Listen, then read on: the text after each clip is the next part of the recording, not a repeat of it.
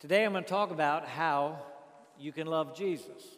How do we love Jesus? Well, one of the ways we do it is by conforming our life to His and thinking as He thought. Let this mind be in you, the apostle said, that was also in Christ Jesus. So we're going to be talking about a way of thinking today, and it's vitally important. Every person in the room, no matter how long you've been in Christ or how short a time, this is a practical way to apply the love of Christ to your life.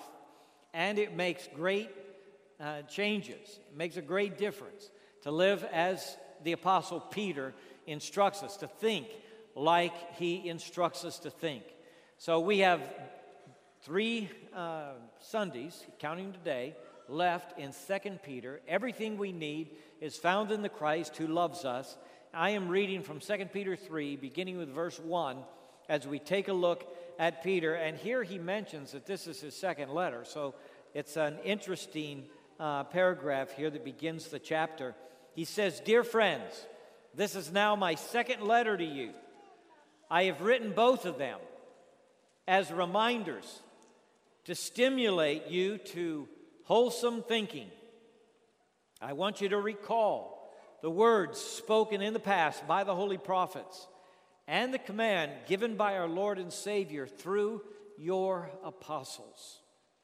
Above all, you must understand that in the last days, scoffers will come, scoffing and following their own evil desires.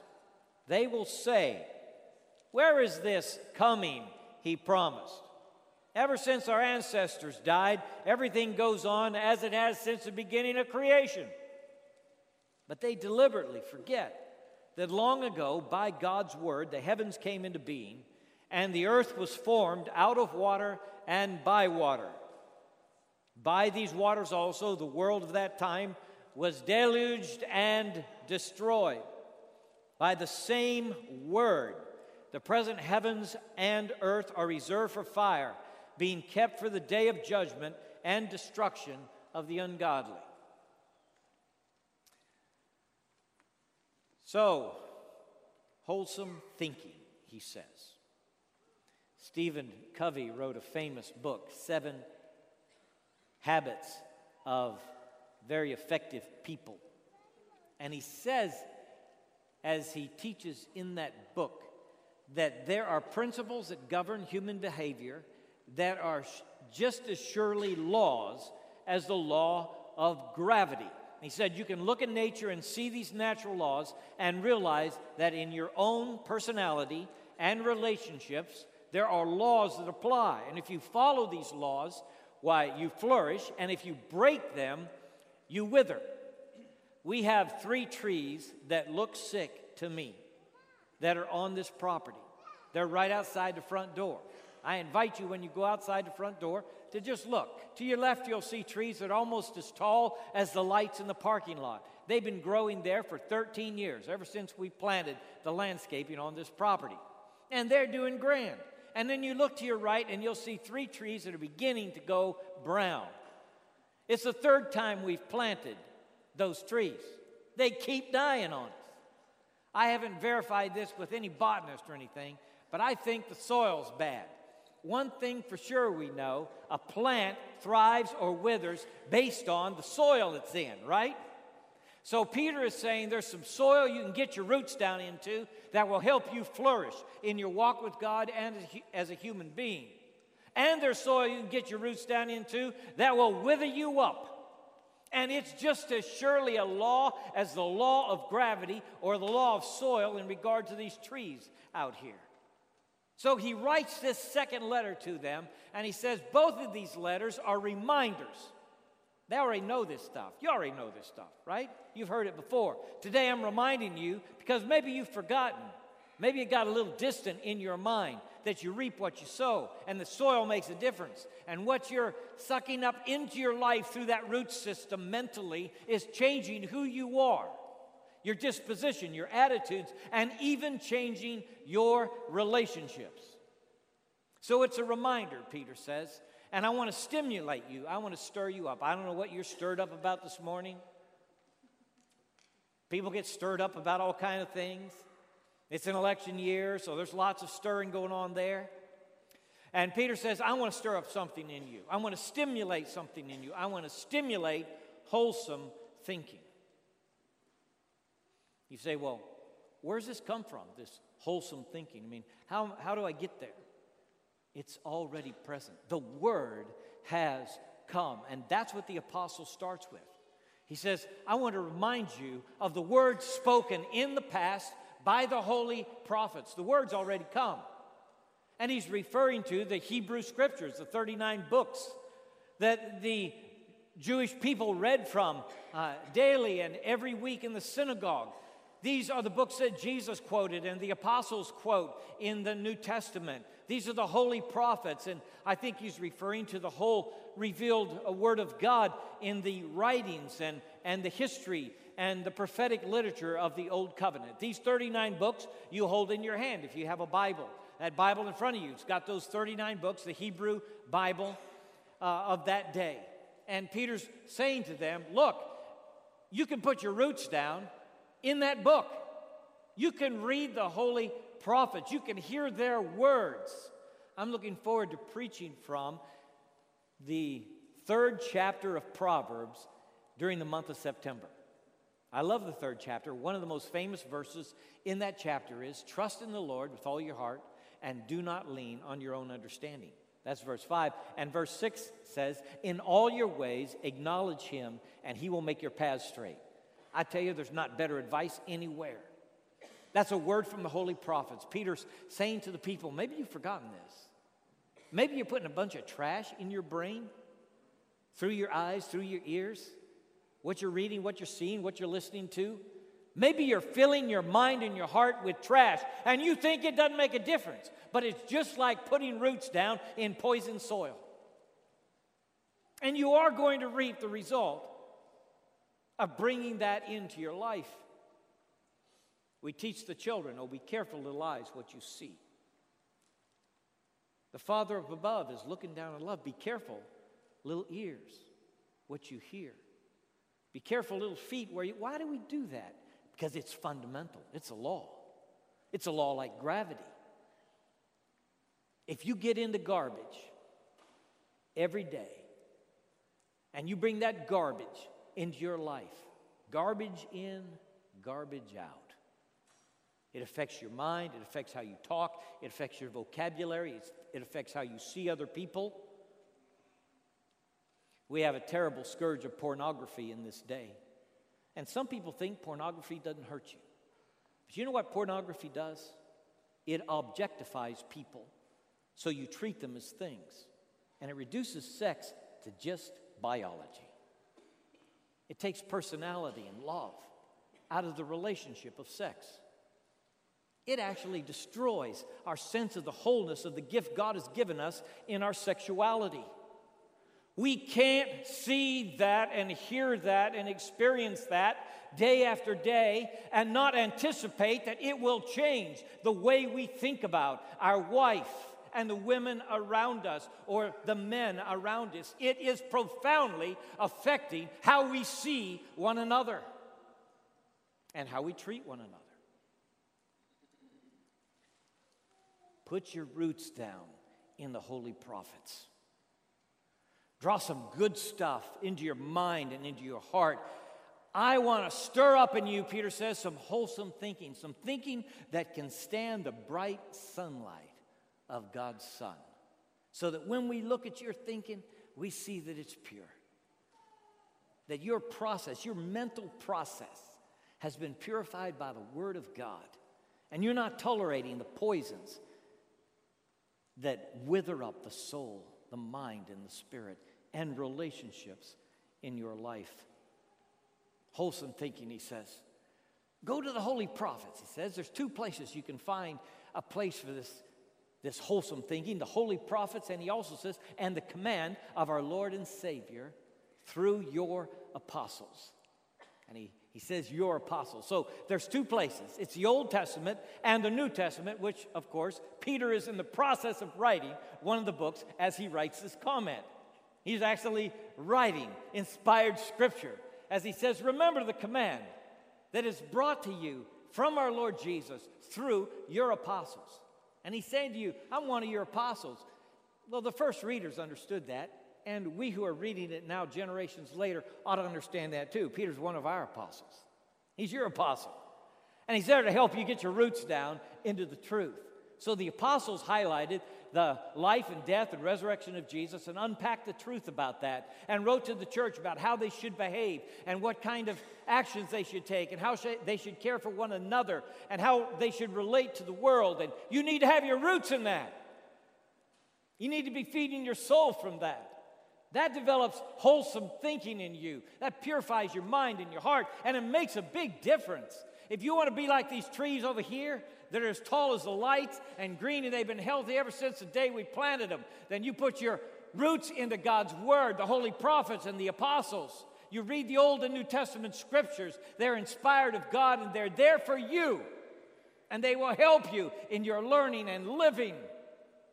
It will benefit you. It will prosper you to put your roots into this.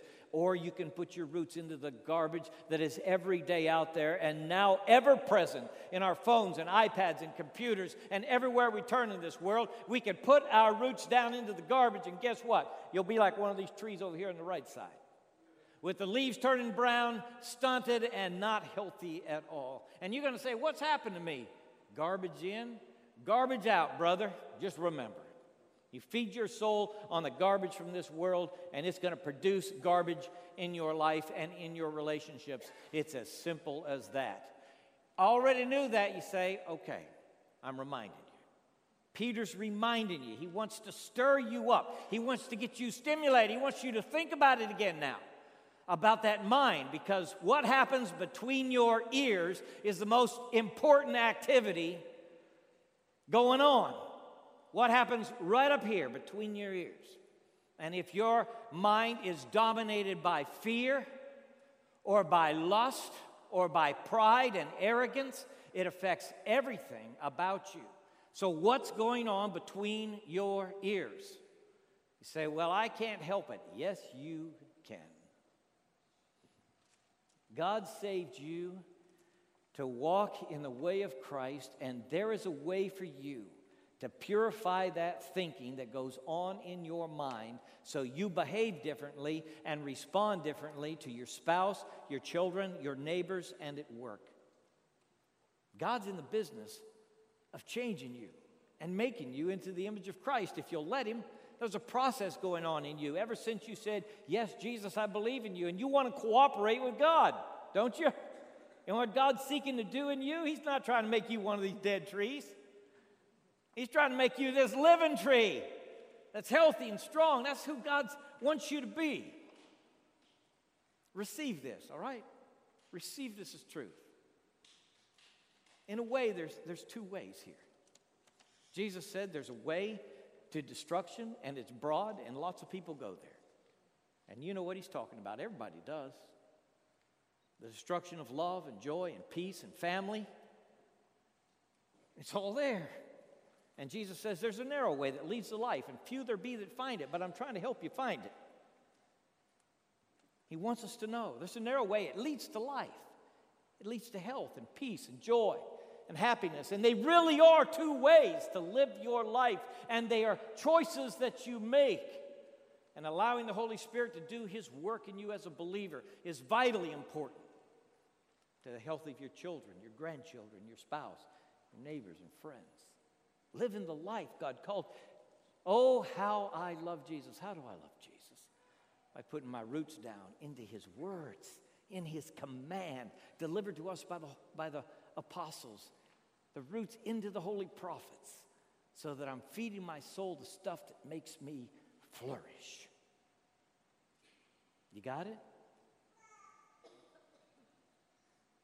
The word has come, and scoffers will come. There are people who hear this message and they say, who's he think he is? The scoffers will come, Peter says. Now, I got to tell you, I got a bias against scoffers, okay? I don't like them much. They're pretty easy to identify. You can identify a scoffer. Usually they're sitting down, all right? Everybody else may be at work. They may be working hard. They may be out there on the court trying to make those baskets. They may be running as hard as they can trying to win the race, and the scoffer's usually sitting down. We learned that in Psalm 1. Blessed is the man who walks not in the counsel of the ungodly, nor stands in the way of sinners, nor sits in the seat of the scoffer. I want to put that label on some chairs.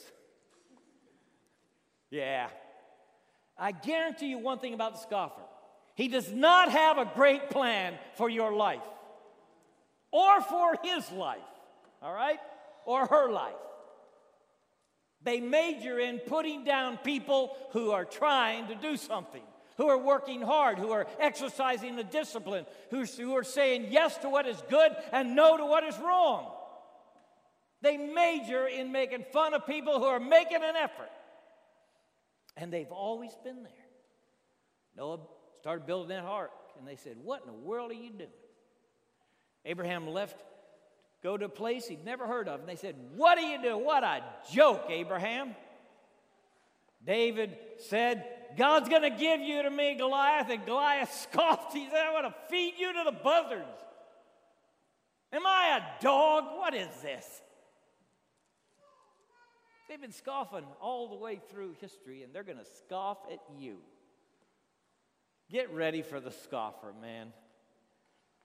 Get ready at work and in school. You show up in college, there's going to be scoffers. And mark it down. Number one about the scoffer, he hadn't got a great plan for your life because he hadn't got a great plan for his life.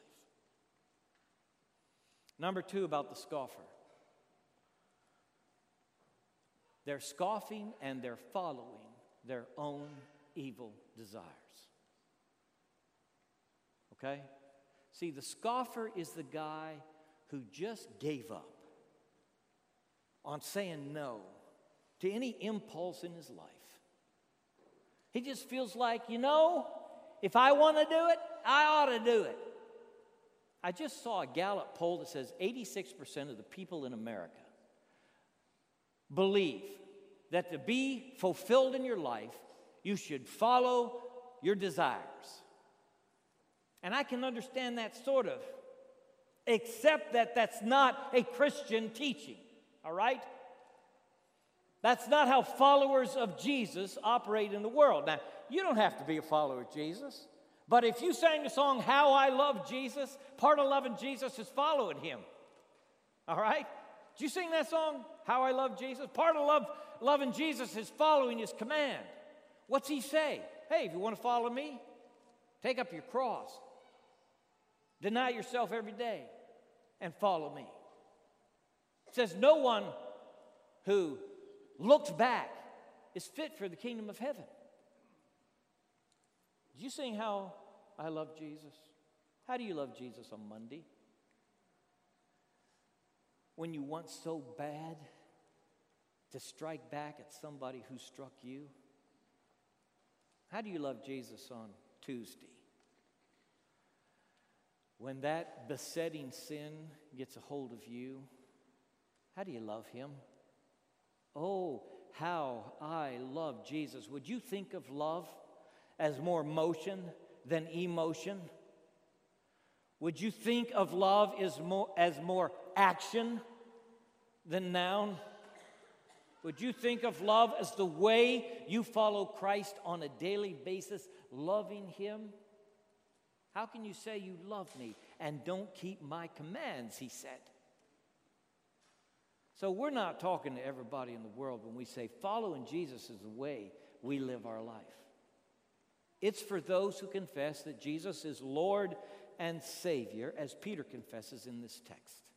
And if you confess that Jesus is Lord and Savior, then you don't get the titles without the life, all right? And if you try to take the titles and you're not willing to take the life, that's called lack of integrity.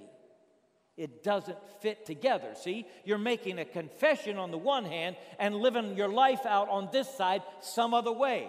That's a lack of integrity. Integrity is when the various parts of your life, your mental life and your business life and your school life and your family life, when they all fit together. And how do they fit together? They fit together under the lordship of Jesus Christ. So He is the organizing principle and foundation of my life. And I am loving Him today by organizing my world and filtering my thoughts and my words and my deeds based on His character, His person, and who He desires me to be.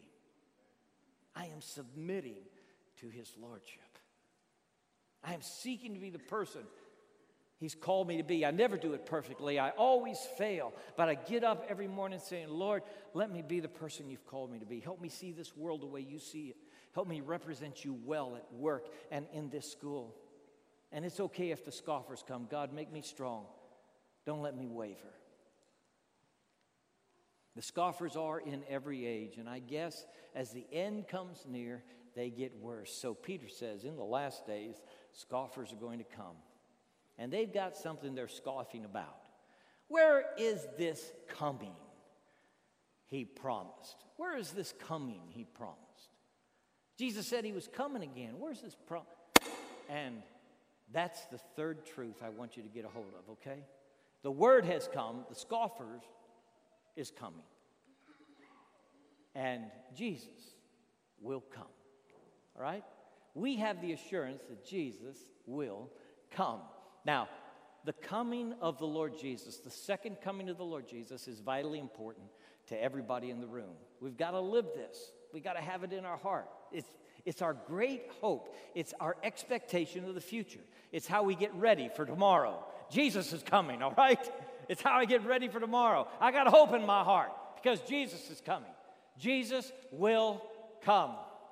It's not a secondary teaching of the Lord Jesus Himself. He taught it. He told His disciples it was going to happen. His disciples picked up on it, and they said it too. This same Jesus who you saw ascend into heaven will come again as you have seen Him go into heaven. He's coming back again. You can count on it. Now, there's a lot of crazy stuff connected to the second coming of Jesus. All right? There's a lot of folks that have picked dates and all that stuff, and it's disappointing, sometimes disheartening, when we think about all the different folks that have said things that never came true, all right? But I tell you this, Jesus is coming. This is how I know.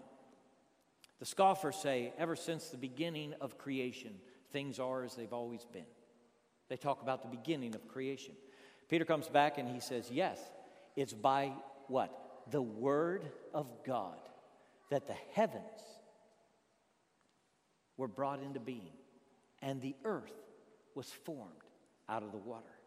It was by the Word of God. That is a central teaching of the Scriptures. You can put your roots down in it, okay? God made the world. God created the world. In the beginning, God created the heavens and the earth. It's a great place to start. Put your roots down there. How'd the world come into being? God created it. How did this world happen? God made it. Where'd God come from? He's always been. He's the only one who's always been. Everything else has appeared through the word of His power. God had in His heart and desire this universe before it was created.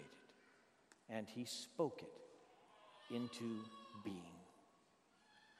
Pastor Babcock lived a long time ago, and he used to take walks. He lived in Lockport, New York, in a place they called the Escarpment, and they say it's very beautiful, though I've never been there. And when he departed the house to take his walks, he would tell them, I'm going to see my Father's world. And he wrote a song in 1901.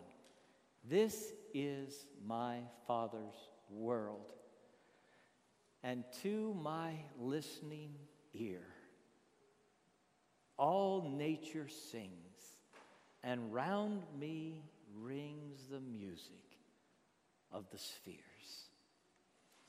This is my Father's world. I rest me in the thought of rocks and trees, of skies and seas, His hand, the wonders wrought. You can rest in this, sister. What's got you all wrought up? You can rest in this. I rest me in the thought. What thought? This is my Father's world. How do I know that? He made it all. He made it all. It did have a beginning. As the scientists say it did. This universe began in the purpose and will of God. Companion doctrine, okay? You confess, okay, I believe God made the world, all right? Can you confess that God will bring this world to its proper ending? Can you do that? If you confess that God made the world, are you willing to confess that God will culminate the purposes and plans, human history, and indeed the workings of this universe? He's going to bring it all to its proper conclusion. See, the Word of God preserves the heavens and the earth for the fire that is coming. It is the Word of God that preserves it until the end. So there is a purposeful beginning of this universe and you in the counsel and the foreknowledge of God, and there is a consummation and a completion when Jesus comes again. Human history and all of history is linear, not circular. We're not going round and round like termites in a yo-yo. You know, where are we going? We're just going round and round. What's it mean? Nothing. That's not the Christian view of the history of the universe, the nature of this universe. The Christian view is God created it all. This is my Father's world. And one day God's going to bring it to completion. Not a human being, not an accident.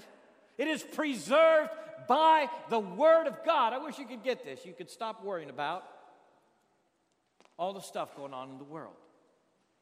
You can stop being so overwrought and anxious, so stirred up about stuff. If you could get this, okay? This is my Father's world. He started it out when He created it. He brings it to its conclusion. How? In Christ Jesus, who is not only the Redeemer of the individual heart, your heart, who not only rescues you, but rescues a world that is in peril, that's been damaged by sin. He brings all things, including this universe, to their proper conclusion. So one day every knee bows and every tongue confesses Jesus is Lord to the glory of God the Father. He sits on the throne. He is the majestic one. He is the Lamb who is worthy to receive the title deed to this universe because He spoke it into being, and He brought to this universe redemption, and He brings it to its conclusion. This is a great truth through which to see the current circumstances politically and in the conflicts in your world. This is my Father's world. I can get out on the beach and I can walk along that beach and I can say, this is my Father's world.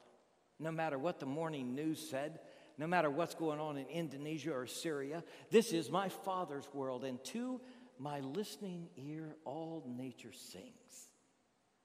And around me rings the music of the sphere. See, if you confess Jesus as Lord and you know this world belongs to God, when you listen, you can hear how nature is singing of His glory. And every little bird and flower proclaim that He is Lord. The majestic design of your eye and your hand. And you know there's a God who cares for you and understands all that there is. This is my Father's world. All nature sings. I rest me in the thought. You know what withers up the tree? The soil of fear and shame and anger and bitterness. The ugly soils of life, they wither up the tree.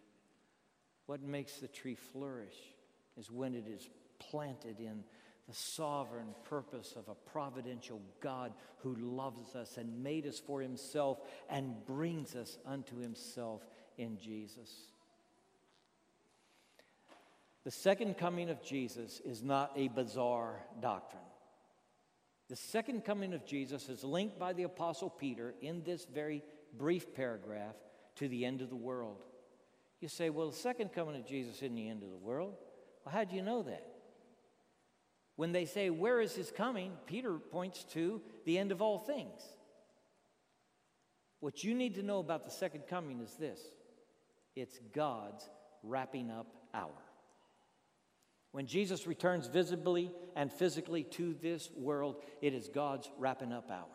He's bringing things to their conclusion in Christ. It is the Word of God preserving this world until God gets ready to shut her down. Until then, you know what you can do? You can rest in the thought that God is in charge, and you are not, nor any other human being. And you can have peace in your heart despite the raging circumstances of life. And you can have peace in your heart despite the raging circumstances of your own personal situation. Somebody in this room is about to come apart because you're so full of fear and anxiety over what's going on in your life. And it's time to say, this is my Father's world, and I rest in that thought. I can't control the universe. I can't control my kids. I can't even control my own life. So I'm going to rest in the providence of God and know that He is the one who knows the end from the beginning. And I want the peace that passes understanding. I don't have to know what's going to happen tomorrow to have peace. I just need to know the God who holds tomorrow. I know who holds tomorrow. And I know I can trust Him. I challenge you to sink your roots into the wisdom and love and providence of God, and let Him bring you the peace you long for. Bow with me, please. As we bow our heads around this room, I know you've got fears, and I know you are anxious about some things. And I want us all to bring our fears and anxieties to the Savior and lay them at His feet. Would you do that? Whatever troubles you the most, whatever stirs up your mind, the thing about which you are angry or bitter, whatever's captured your emotional focus, would you bring that to the Savior and lay it at His feet? Maybe it's a wound, a betrayal, a person who did you wrong, a circumstance or situation, a bereavement, a loss that you've experienced that you can't seem to get over. Whatever it is, would you bring it to the Savior and lay it at His feet? Would you lay it there? And with that movement of your heart, would you say, this is my Father's world. And I trust you, Father, to care for me. I trust you with my future. I trust you with my children and grandchildren. I entrust to you the life that I live in the expectation that you are the one who knows and understands. I trust your loving purpose for my life. I trust you, Father. Sister, brother, can you find that place of peace by entrusting your anxieties to the Father in heaven? Lord, today we come to you with all these burdens that creep over us, and we know better often. But your Spirit has a way of reminding us what we need to do. So we pray you'll help us do it now. We transfer the burdens upon our heart. We transfer them to you. And we ask that you grant us the peace to walk with our head up and our shoulders back, to enjoy this beautiful world that you've made, to see you in everything about us, and to know this is your world and the wonder of our own life and being, the wonder of relationships and family. Lord, let us celebrate it. Give us a new birth of gratitude for being in this world that you've made.